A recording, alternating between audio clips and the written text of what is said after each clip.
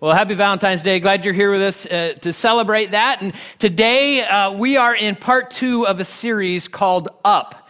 And in this series, we're learning how to stand up, how to speak up, how to show up, and how to pray up. And the guy who's teaching us how to do that is an Old Testament character by the name of Daniel. And if you're familiar with Daniel in the lion's den, that's the guy that we're learning from. If you're not familiar with that, next week we're actually going to learn that specific story. Amazing story. Daniel's an amazing character, and he really is the guy to be able to teach us how to do these things. Now, as we begin, let me ask kind of a strange question. How many of you have kind of strange, vivid dreams? Like sometimes you wake up from your dreams and you're like, what was that all about?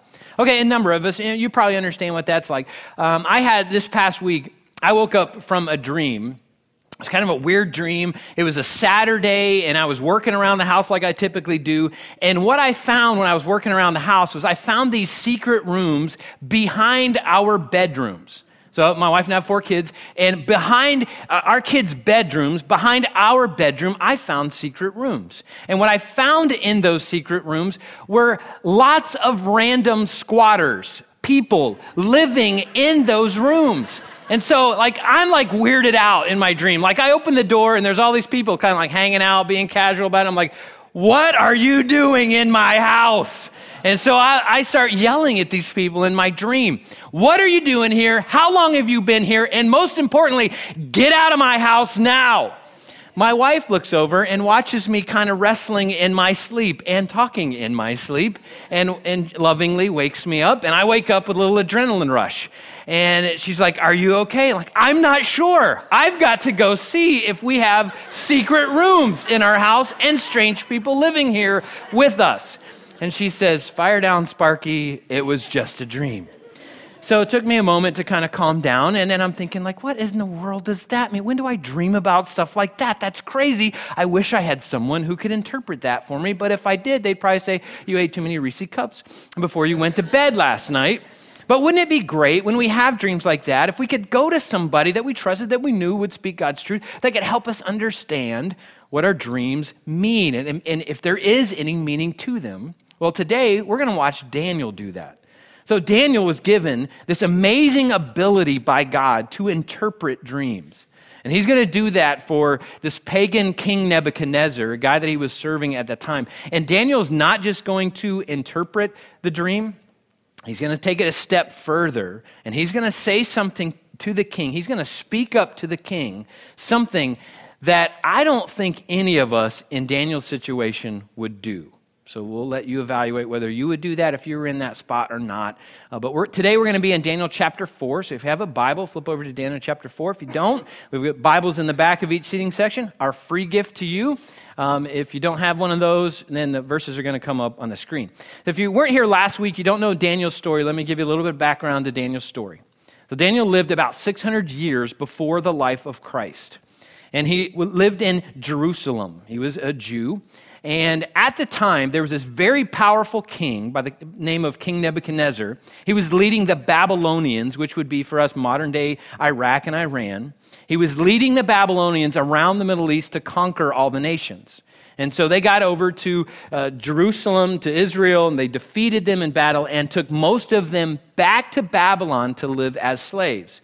So Daniel was a part of that group. And at the time that this happened for Daniel, he was probably around 12 to 15 years of age. And I think that's what, as we saw last week, what makes Daniel's life so amazing. And we watched Daniel last week. He stood up to the king and one of the king's commands, and God protected him and honored him because of that. The king interacted with him and saw that Daniel and several of his friends so impressed the king that they were 10 times more wise, had 10 times more judgment, more good judgment than all the other people that he was around at the time. So he gave them jobs in his kingdom. So another kind of a strange part of the story. But Daniel, as a slave, got a job working for the king. So here we are in Daniel chapter 4, and the king has this really bad dream. So he wakes up from this dream. It bothers him so much. He goes to his wise men. So he's got magicians around him. He's got enchanters. He's got astrologers. He's got all these people that he calls wise men. And he goes to them as his advisors, and he says, please tell me what this dream means. It's weirding me out. I need to know. Now, our translation of the Bible and several other translations say that these wise men could not interpret the dream. There are other versions of the Bible that indicate they would not interpret the dream. I kind of lean in that category. I kind of think that they would not interpret the dream, and the reason is this was bad news. This was bad news for the king. And when you hear the dream, like it doesn't take a rocket scientist to kind of figure out what the dream means. So that's why I think in this moment, the wise men around King Nebuchadnezzar are saying, this is bad news. I don't want to be the one that tells him. Like, I'm not going to tell him, because the people who tell him bad news, they pay for that with their life. So you think about that, how dangerous that would be. You know, in those days, people would surround themselves with people who would only tell them what they wanted to hear. And around King Nebuchadnezzar, there were a bunch of people, they only wanted to say positive things to the king. And then in comes Daniel, and the wise men are like, well, Daniel's crazy, like he's willing to say whatever, so let's let him do it. So Daniel comes in, and the king tells him the dream. So the dream is found in Daniel chapter 4, starting in verse 10, and it goes like this. And this is King Nebuchadnezzar speaking this. And he says, while I was laying in my bed, this is what I dreamed. I saw a large tree in the middle of the earth. The tree grew very tall and strong, reaching high into the heavens for all the world to see. It had fresh green leaves, and it was loaded with fruit for all to eat. Wild animals lived in its shade, and birds nested in its branches. All the world was fed from this tree. Then as I lay there dreaming, I saw a messenger, a holy one, coming down from heaven. The messenger shouted, cut down the tree and lop off its branches. Shake off its leaves and scatter its fruit.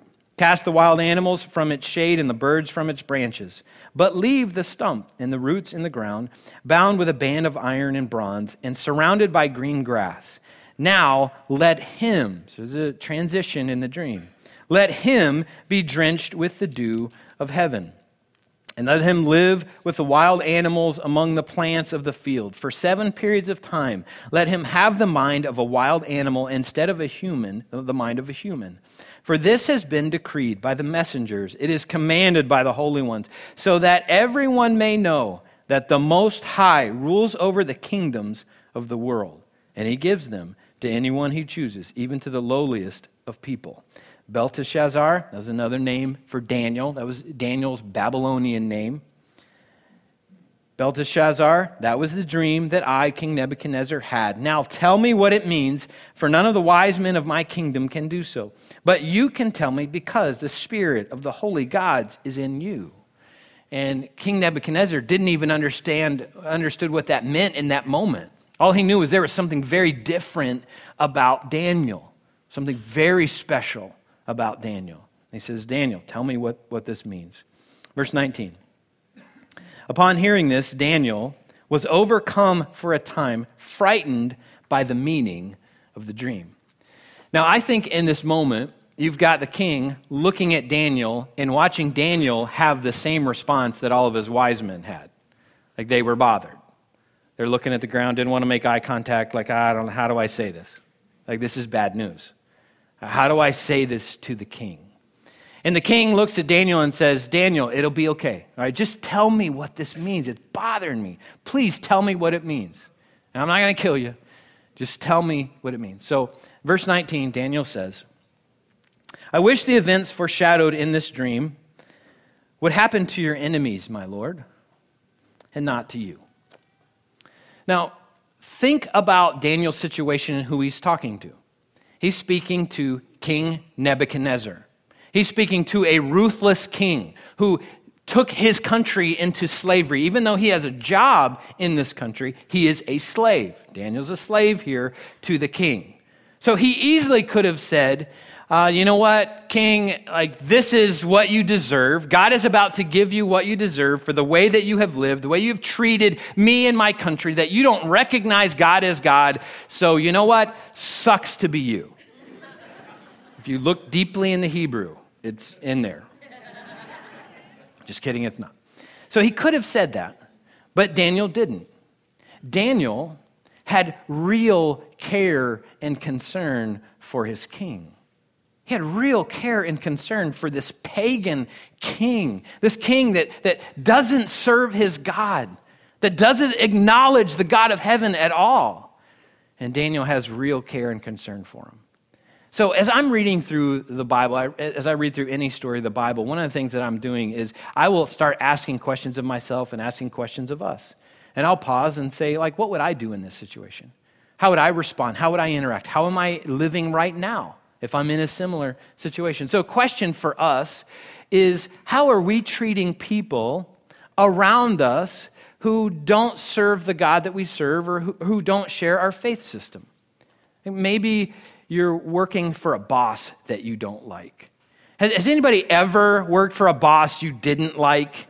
Don't point at them if they're here today. That won't go good for you tomorrow. But sometimes we get in these situations where these relationships, where we have to be in these relationships, and we're with somebody that, like, I don't like this person. I really don't like working for this person. I had a boss one time years ago, really didn't like. He was a jerk. And like nobody liked him in the office. And I'm not sure how he got the position of supervisor. Like, don't know how that happened. Like, maybe he was the only person there when they needed a supervisor. But he ended up in that spot. And like everybody hated him at the office. And one day my dream came true. He got demoted. Okay, so he went from my supervisor to my peer. All right? So now how I interacted with him after that was, sucks to be you. Like, you used to tell me what to do and I had to do it, but now I don't have to do what you say. And when you come up with an idea in our office to make our office maybe work a little bit better, I say, dumb idea. Because I don't want to listen to you. And nothing that comes out of your mouth I'm going to support. Why? Because I think you're a jerk and I want to treat you like that. Now, in hindsight, was that the wisest way to interact with that person? Was that a way to help that person grow in their relationship with God the way that Daniel was trying to help King Nebuchadnezzar? No, that was wrong. Like, I shouldn't have behaved that way. And there are moments I look back at some of my actions, I'm like, what a dork. I was the one that was the dork. I was the one that was a jerk. I mean, I should have known better. I should have interacted differently to help this person in their relationship with God, or possibly start a new relationship with God. And yet, I missed that in that moment. So how about for you today? Maybe you're in an environment, work environment, school environment, home environment. Maybe there's someone around you that you think you're just a jerk and you want to treat him that way. Well, is that how God wants you to behave? Will that help that person take a step towards God or take a step back with God? That's something I think we all need to wrestle with when it comes to learning how to live like Daniel and how to interact with people the way that Daniel would want us to interact, the way that God would want us to interact. So in verse 24, Daniel tells the king what his dream meant. Verse 24 through 26, he says, "This is what the dream means, your majesty, and what the Most High has declared will happen to my lord the king. You'll be driven from human society, and you will live in the fields with the wild animals. You will eat grass like a cow, and you'll be drenched with the dew of heaven. 7 periods of time will pass while you live this way until you learn that the Most High rules over the kingdoms of the world and gives them to anyone he chooses. But the stump and the roots of the tree were left in the ground. This means that you will receive your kingdom back again when you have learned that heaven rules." Now again, Daniel could have said, "That's the dream, enjoy the grass." Could have said that, but he didn't. Daniel didn't stop right there. Daniel took it a step further, and Daniel told King Nebuchadnezzar something that none of us, I think, would want to tell King Nebuchadnezzar. He told him what I call the last 10%. Now, let me explain the last 10%. Most of us are pretty good at giving 80% of our opinion on somebody's choices and what they're doing in their life. Maybe we stretch it to 90%. But we're not really good at giving that last 10% of what we feel, of what we think is happening in someone else's world. Who do we tell the last 10% to? Everybody else. Like, we call our friends, we call their friends, we call our mom's friends, and we tell them, like, "Hey, can you believe that person did that? That's horrible, terrible. I can't believe they do that. I would never do that in their situation. They need to change that, or God's going to make them eat grass like a cow." And we do all kinds of weird things and tell all kinds of people the stuff that we need to be speaking to one person. That's where we need to speak the last 10% to. Now, here's where we have to be careful in a message like this, because some of us don't have a problem speaking the last 10%. Don't point them out if they're here, okay? They are here. But some of us don't have that problem. Some of us actually start our conversations with the last 10%. You know, you meet somebody new. Hey, nice to meet you. Don't like your hat or your shirt, but nice to meet you. Now, if that's you, if that's your personality, that's not how God wants us to speak the last 10%, okay? That's not what Daniel's doing here. Daniel's not waiting for an opportunity to pounce on the king. He's not waiting for this vulnerable moment to tell the king what he thinks. Daniel has real care and concern for this king, and he's going to do this in a way that will honor the king and will honor his God. Now, there are a bunch of us, probably more in the other category, that our perspective is, I don't want to confront anybody about anything, anytime, anywhere. If you're in that spot, I'm in that spot. All right, that's my personality. Like, I'd rather not confront anybody about anything. You know, live your life, I'll live my life, and, you know, we'll figure it out when we get to the end. But I honestly believe that God has called all of us to this. If you're a Christ follower, God has called all of us to learn how to lovingly confront people around us, to learn how to lovingly speak the truth to other people in these moments. And so here's what Daniel is going to do. Daniel is going to model for us how to speak the last 10%. So in verse 27, Daniel says this. He says, King Nebuchadnezzar, please accept my advice. Listen to the humility that he starts that conversation with. It's an awkward moment. The king says, it's going to be okay. Please tell me what it is. And Daniel starts and he says, King Nebuchadnezzar, please accept my advice. All right, let's say the next two words together. Okay, on the count of three. 1, 2, 3. Stop sinning. Big move from Daniel. Big move. King, stop sinning and do what is right. Break from your wicked past and be merciful to the poor. Perhaps then you will continue to prosper. Now, I can't believe that Daniel spoke that in this moment. I mean, again, remember who he's talking to. He's talking to pagan King Nebuchadnezzar. What does the king know about sin? He thinks he's a god. He doesn't know what sin is. He does whatever he wants whenever he wants. So he doesn't understand the concept of sin, of right and wrong. He doesn't have a moral compass like Daniel does in this moment.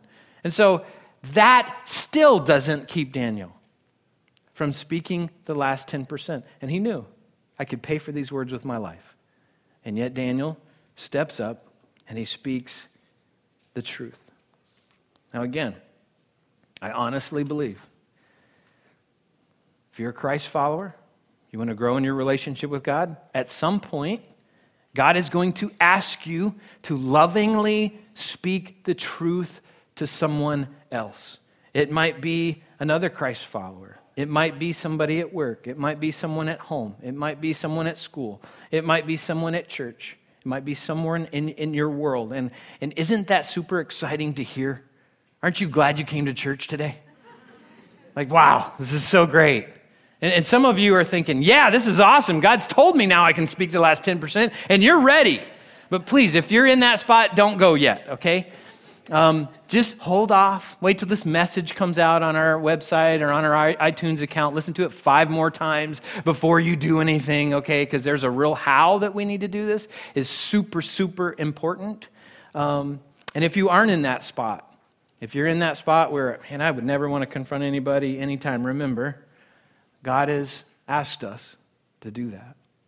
And God not only asks us in the Old Testament part of the Bible, he actually asks us in the New Testament part of the Bible. So we're going to shift into the New Testament for a moment. We're going to look at a writing from the Apostle Paul, a guy that wrote most of the New Testament. Galatians chapter 6, starting in verse 1. Out of the New International Version, it says this. Brothers and sisters, if someone is caught in a sin, you who live by the Spirit should restore that person.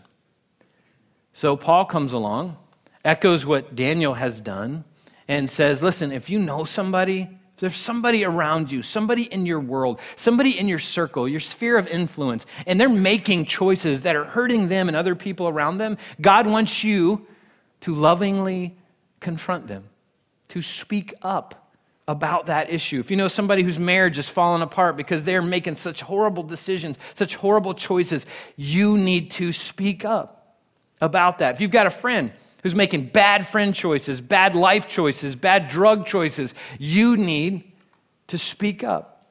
Say something to them. You know somebody who's making bad financial decisions that's hurting them, hurting their future, hurting their family.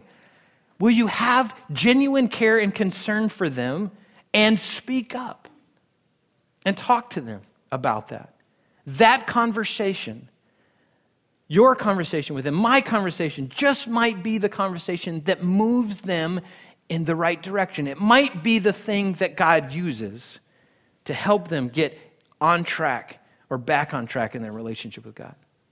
Now, let's look back at that verse and see what we should speak up about. Daniel talked about it. We said it out loud together.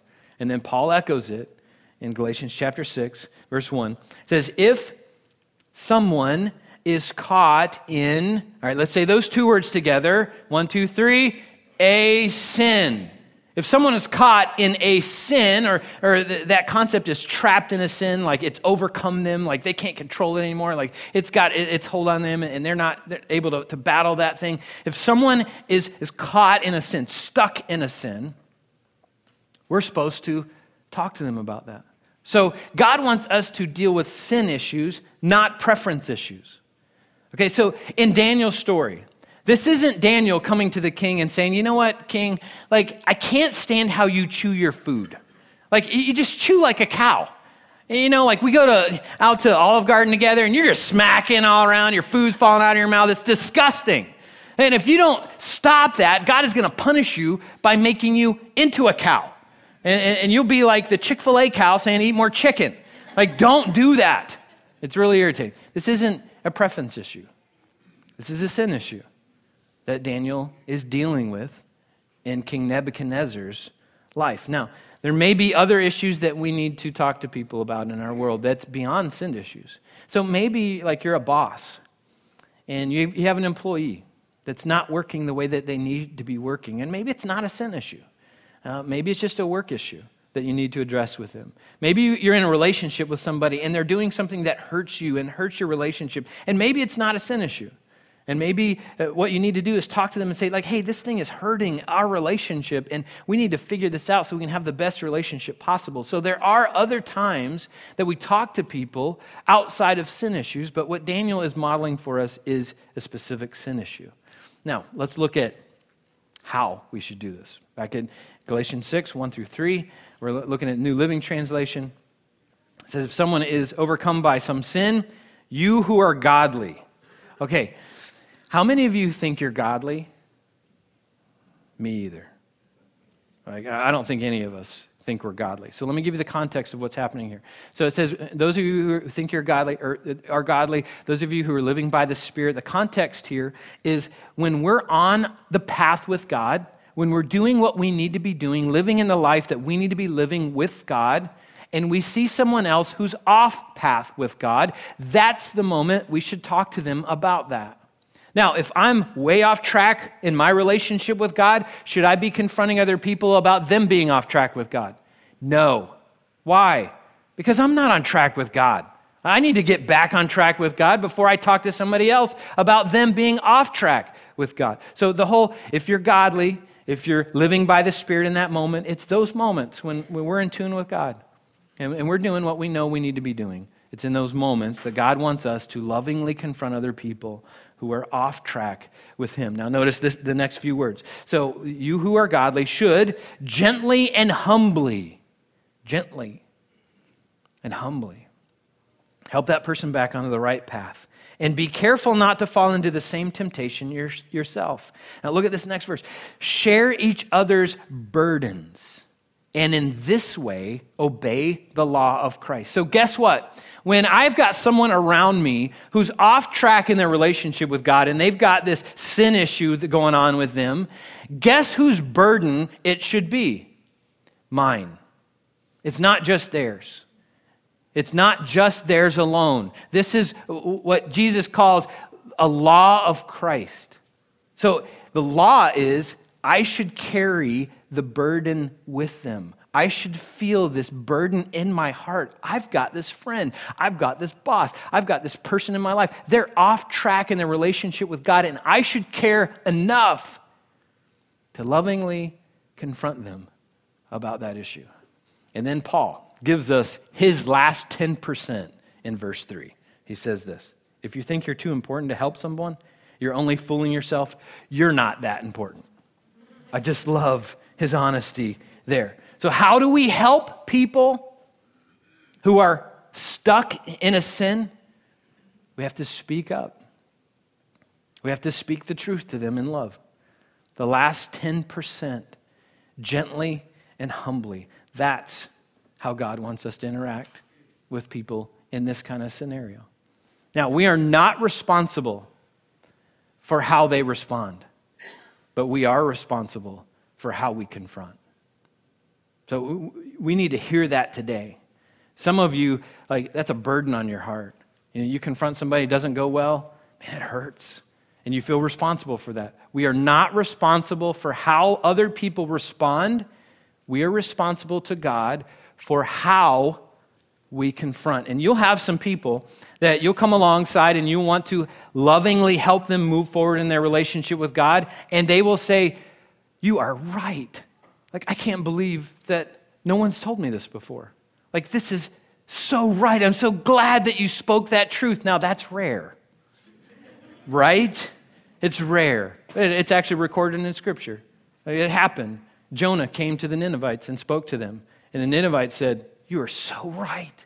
We're wrong. And they adjusted their behavior, their lifestyle choices. And so sometimes that'll happen. The other times, one of our worst fears will happen. Someone will end a relationship with us. You'll lovingly confront somebody and they'll say, you know what? I don't ever want you to do that again. That's happened to me several times, where I've tried to lovingly confront someone. In one scenario, someone invited me to speak that truth to them. When I did, they said, don't ever do that again. And they broke the relationship. It broke my heart. For real? That's how you're going to behave? When I tried to speak the truth, when you invited me to speak truth to you. And then God reminds me, I'm not responsible for how they respond, but I still am responsible for how I confront and whether I confront or not. So even if I say, you know what, well, they're not going to handle it well, God doesn't say, oh, well, if they're not going to handle it well, then you're off the hook. God doesn't say that. We're responsible for how we confront. Now, there'll be other people, other times that we come along and we try to lovingly confront them, and at first they'll be resistant and get defensive and maybe try to point things out in our life that we're not, living rightly or doing things that we should be doing.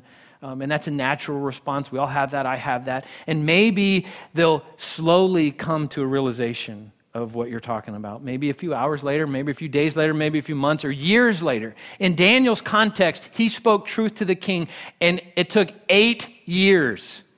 8 years for the king to recognize that Daniel was right. But listen to what happened in verse 34. Daniel chapter 4, 34, King Nebuchadnezzar says this: after this time had passed, I, Nebuchadnezzar, looked up to heaven, my sanity returned, and this craziest thing ever happened. He said, I praised and worshiped the Most High and honored the one who lives forever. Can you believe that? We're talking about a pagan king who says, I don't know your gods. I defeated your God in battle.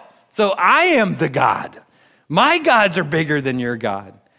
And in this moment, King Nebuchadnezzar, a pagan king, after 8 years, praises the God of heaven. That is just craziness. That would be like King Saddam Hussein before he died doing that, praising the God of heaven. Again, we're not responsible for how long it takes someone to respond or how they respond. We are responsible for whether we confront and how we confront. In my own life, over 22 years ago, someone confronted me about a sin issue in my life. And let me tell you how I responded. I got defensive. and I blamed them. I said it was their issue, not my issue. And I didn't run from it for 8 years.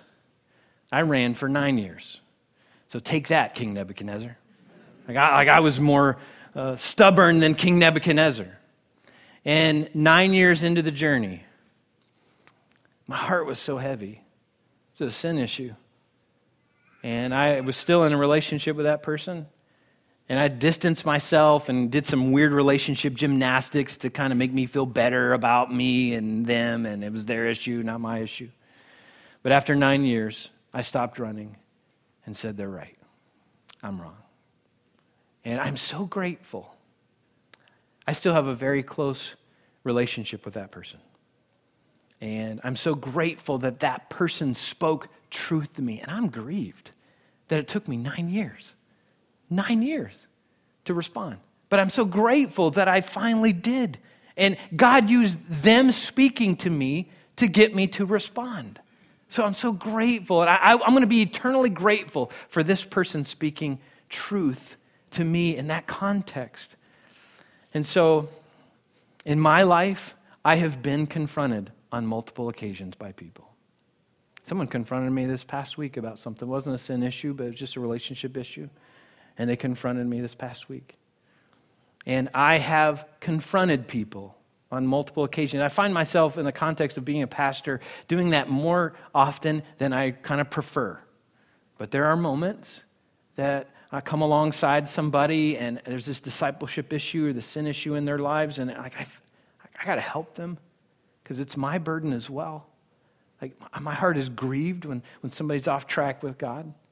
And so there have been moments that I've spoken truth and it hasn't gone real well. There have been moments that I've spoken truth and it has gone real well. But this is something that I've experienced in my life for a number of years now. And so here's the application for you today. Is there somebody you need to lovingly confront in your world? Maybe at home, work, school, church, small group. Do you need to lovingly confront someone? And some of you, here's what's going through your mind right now. I should have picked another day to come to church. Because I know right now, that person's name is in my mind. I've got to talk to them, and I probably need to do it very soon, if not today.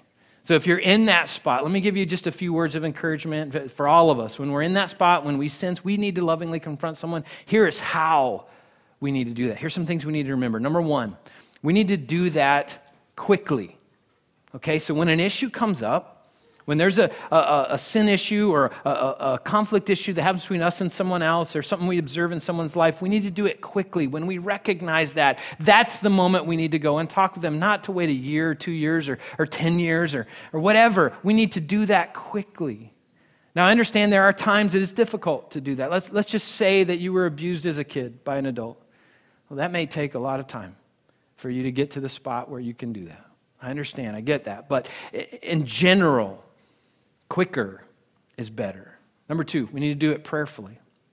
We need to prayerfully confront people, lovingly confront people. We need to say, God, please teach me, what is the real issue here? Give me clarity to speak the real issue. Lord, show me, do I have any hidden motives here? Am I trying to talk about this so I can jab them in a moment because I was hurt by something that they did? What are my motives in this moment? Please show me.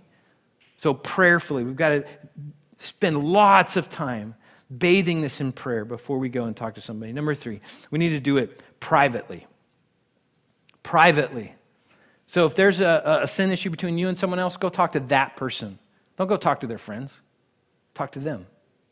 Them alone. If there's a couple of people involved, go talk to those few other people. Okay, this isn't something that, I'm going to bring it up in small group and get my whole small group involved if there's one other person involved. That's not what this is about. We need to talk directly to the people involved. Keep it as private as possible. When you are on the receiving end of this and someone may be lovingly confronting you or trying to lovingly confront you, how many people do you want involved in the conversation? So do it privately. Number four, do it humbly and gently. You need to have large amounts of humility and grace and gentleness when we go to confront somebody. So if you're not in that spot, spend time praying to get in that spot. Like this isn't, again, a moment to power up on somebody or get even or get revenge or point out something in their life where they're wrong. We do this out of humility because we want to help them get back on track with God. Number 5, focus on a sin issue, not a preference issue. Is really an important issue. It's not about a preference. And I don't like your shirt or how you comb your hair. That's not what we're talking about. We're talking about sin issues here. And then number 6, leave the results to God. We're not responsible for how they respond. We're responsible for how we confront. Now, think about this fun issue. Someone's probably thinking about you right now. Isn't that exciting? Happy Valentine's Day. But there may be somebody thinking like I got to talk to that person. I'm grieved. I'm burdened. Like maybe they're off track in the relationship with God. So how do you want them to approach you? And how are you going to respond? Are you going to be like me, run for 9 years? It's kind of exhausting. I know I did it. Are you going to listen and say, hey, you know what? Maybe you're right. Like I need to be open to this conversation. I need to explore this together. I need to explore this with you. I need to learn what stuff is in me that's keeping me from my relationship with God. So what if somebody needs to confront you? So speaking up is not the most fun thing to do in the world, but I truly believe it can be eternally rewarding. I honestly believe we'll stand in eternity, look back at those conversations that we had and say, I'm so glad I tried to help that person. And I honestly believe we will look back at the conversations where people had with us and we will say, I am so glad someone had that conversation with me, especially if we responded. Now, I know you're so glad you came to church today for this one. And you're super excited, ready to go out and do this. So we need to pray before we leave today. And I would like to pray today for those of you that are in that spot and you know, like when we were talking, you know, there's a name, there's a person that they're in your mind, you're like, I got to talk to them today or tomorrow or this week. So if you're in that spot, I'd like to close today by praying for you. And I would like you to be bold enough to raise your hand and let me know that you're in that spot. So don't point at the person you need to confront. Just raise your hand if you're in the spot where you know you need to confront someone. Raise it high. Okay, thank you for your honesty. Now, the rest of us all pray for these people today. Okay, let's pray. Wow, Lord, I love reading about Daniel. I'm so impressed with this guy. I mean, like last week, we saw him determined in advance to obey you no matter what, and you blessed him for that. And then today, we watch him in another difficult situation, and he decides, you know what, I'm just going to speak the truth. I'm going to have genuine care and concern for people that God has placed me around. And Lord, we need to hear that. We need to see that. We need to learn how to live like Daniel did. So Lord, there are a number of us here. We know we need to confront somebody. And we want to do it right. We don't want to do it wrong. We don't want to damage people in the process. We want to actually help people. We want to speak the truth to them. We want to speak it in a gentle way, a humble way, a gracious way. We want to have deep care and concern for them like Daniel had for King Nebuchadnezzar. So Lord, I pray for these folks that have raised their hands today. Lord, that you would give them boldness, Daniel kind of boldness. And Lord, I pray that you would give them clarity of mind. I pray that you would give them a burden in their heart, that they know they've got to speak the truth. And I pray that you would tie them back to your truth. And that truth is we're not responsible for how people respond. We're responsible for how we confront. So I pray, Lord, that you would go before them this week and you would create the right timing, that you would work in the hearts of the people they need to speak to. And Lord, if there's somebody here that needs to be spoken to, I pray that we would be in a spot where we could hear those things. We would be gracious, and we would want people to speak truth to us to help us become more like Jesus.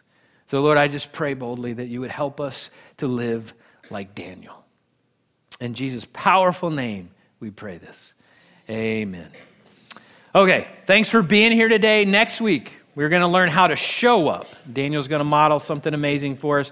Before you leave, stop by our volunteer table and sign up, figure out how you can serve with us as a church. Thanks for being here. Happy Valentine's Day. So next Sunday, our 5-week group experience for you to be able to join a men's, women's, or couples community group starts. And I can't tell you how much it's meant in my personal life to be surrounded at times with small groups and having people in my life to help me out. As my wife can attest as well, we've been in moments where we've needed some people to help us, and we've been in moments where we've helped other people. And so it's been a great process to be in small groups. So I highly encourage you to come out next week. If you could help us out, we would love to know how many of you are wanting to get into a group. And so if you could pre-register, you see John Manzi in the back. He's next to the tech booth at the table there to sign up so that we can know how many people are going to be coming out next week. And then on your seats, you have a card for the community group experience that tells you the times, the location, and then also childcare. So grab one of those for the details, or you can check it out on our site as well. Well, good morning and welcome to Epic. My name's Tim Jones. I'm one of the pastors on staff, and we are so glad that you are here with us today. If you are a guest, thank you so much for joining us. And if you would like to find out more information of who we are, we'd love for you to stop by our Connection Center over there, and we would love to meet you and answer any questions that you might have. Well, before we continue on with the rest of our service, I just have several announcements, and the first one is kind of more of a celebration. So yesterday, about 120 of you went out to go glean and pick up citrus. Yep, go ahead. And broccoli yesterday, and you guys did an amazing job. I'm forgetting the name, but it's not oranges or tangerines. It's like somebody know? Zuma, something like that. Sorry. But anyways, they are awesome. So at first you get them and they feel like, oh, they're rotten or something like that because they're kind of squishy, but they are delicious on the inside. So we've actually have a few of them left over for you. If you like some of them, grab a bag, not a box, so the boxes we need to return, but grab a bag, fill up some. Maybe you have a neighbor who needs them or something like that. And so go ahead and grab the remaining parts that we have. But here's what happened. So you guys picked 2,900 pounds of citrus, and 2,600 pounds of broccoli yesterday, all right? So that is like over 2.5 tons. If you're not a math major, I'm not either. So someone had explained that to me. But 2.5 tons that you harvested yesterday that went to Grace Community Food Pantry, the Family Life Center, and a couple other smaller food pantries. So let's just celebrate that moment together one more time. So way to go for doing that. Yeah. Now, if you're looking to continue to help our county and be for Flagler, this month we are doing a food drive for the month of February. So we are partnering with our partner, Grace Community Food Pantry, who does an amazing job. They help to feed over 600 families each week that they've screened, that are families who are in transition, or they're out of a job, or they're just needing some help. And so that food that we collect for them goes directly to those families that are right here in our county. So if you have not gotten a bag, grab a bag on your way out. It tells you what type of items they're looking for. Fill that bag up, bring it back one of the Sundays this month, and that would go directly to that food pantry and help out a lot of families that are in our county. And then another way that you can help out, last week we told you about a need that we have right here in Epic. And so if you haven't noticed, we're growing. We're averaging just over 600 people in Epic at this point. Yeah. So there are almost 200 kids here on Sunday mornings alone, okay? And so if you haven't been over there, there's 200 kids between the two services, and that's amazing. And so what we need is more help to continue to make this a place that we all love to attend. And so about 20 of you last week to help us out. We need about 60 more people to help us out to have full capacities teams and nobody getting burnt out or tired. So you have a card on your seat. It says you are the answer. If you could grab that card, I want to highlight a few of the teams that we have that you can help us out in. So we've got the Connections team. Those are the people who are opening the doors for you, smiling, helping out with the coffee and everything. Real simple. If that's a way you'd love to plug in, that would be a great team to to be a part of. There's a new team, the creative media team. So we put together tons of videos. We need video editors, videographers. If you got graphic design ability, that team would be amazing for you to help serve on. When we see some of these life-changing stories on the screens, that's the team that will help put those together.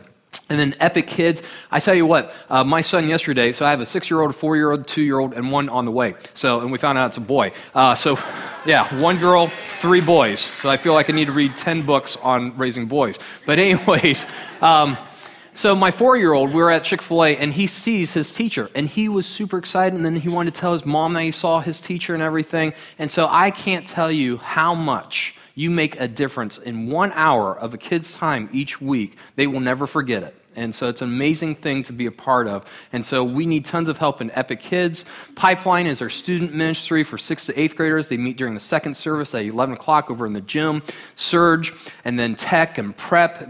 We put this place that looks like a church instead of a school every week in the morning or the afternoon teardown team.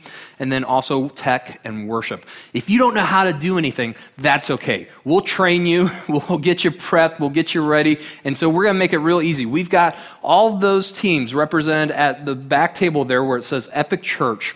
And we've got our applications, interview times, and also training times and everything. If you wouldn't mind stopping by there, taking about 5 to 10 minutes and filling out that information so that we can get you plugged in to one of these teams and so that we continue to be a church that is a church for people who don't do church.